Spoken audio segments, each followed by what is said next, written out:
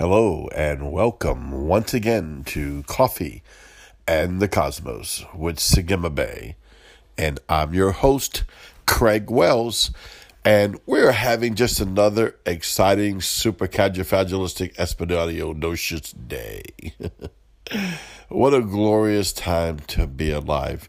You know, I want to share something that I ministered yesterday in service as Yahweh began to have a dimensional shift and to begin to see into the ayin and into the mysteries of heaven. And that's what Yahweh is wanting us to do, is enhance our sight. He wants to enhance your sight. He wants you to go in to ayin, being seated in Christ, being filled with the Holy Spirit, and go into the living letter ayin and begin to see. And to see the things of the mysteries of Yahweh. Well, he began to speak to me, and he began to tell me, he said, tell the people when they wake up in the morning, and this is just using an example, like when you wake up tomorrow morning, that heaven wakes up, that you wake up, a co-creator wakes up. I want you to visualize this. It's as if when you woke up that morning, Yahweh woke up.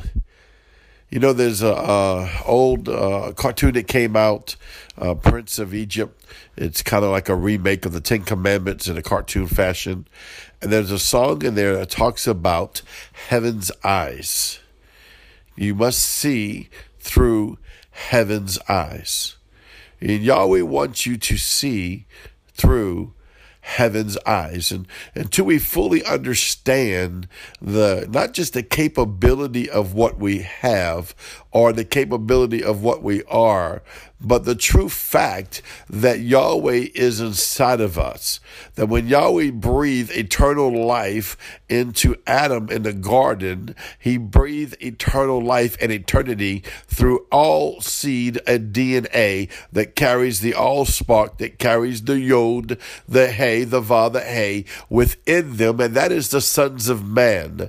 And the redeemed nature of man through Christ Yeshua allows us to carry the fullness of the yod, the hey, the va, the hey, the yod, the hey, the shin, the va, the hey, the fullness of Yahweh in the earth. So therefore, I become a co-creator positioning with Yahweh. And not only am I positioned, I'm not positioned as a secondary son. I'm not positioned as a stepchild. I'm not positioned as someone way off, a sinner saved by grace. I am positioned as a son, equal unto him who made me. It says in a word that Yahweh made us in his likeness. It wasn't talking about in his likeness like an art picture.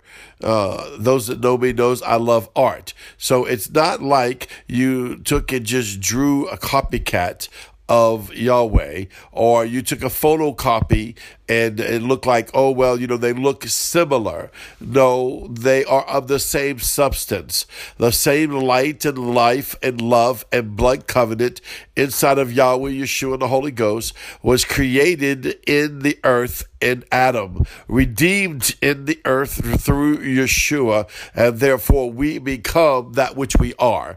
We become that which he is, for he is. The word even talks about that says we are as Yeshua is, so are we in the world. And that doesn't mean we are what he is when he was living here on the planet. No, as he is, he's in heavenly places, dwelling with the Father, so are we in the earth. As he is the glorious one. Read John chapter 17. I love it in the Passion Translation. Read John chapter 17 when it talks about that Yeshua is praying to the Father and saying, listen, I want them to see me in the fullness of my glory, that they may behold who I am, that they may be seen who I am. Now, he's not talking about some ego trip. Oh, I want them to see that I'm God. Yeshua walked on the earth and was with with them for those 3 years and on the planet for 33. They knew he was God. They saw signs, wonders, and miracles. No, he wanted them to see him in his heavenly position of glory, that they may be like him, the hope of glory of what they are in the earth. And so he prayed this to the Father. He didn't mean that, oh, one day they'll die and see me. No, he said, Father, let them see me. He wasn't saying, oh, you'll kill yourself so you can see me now that you're saved. No, he was saying, I want them to see me. This is why we have to have heaven's eyes. This is why we have to go in and see. Why? So that we know who we are. So when we wake up in the morning, we realize that we set the course of our day. The day does not set our course. The sun, moon, and stars does not set our course. Demonic principalities and things that are against us does not set our course. Though in the earth, we have learned to allow all these things to set our course.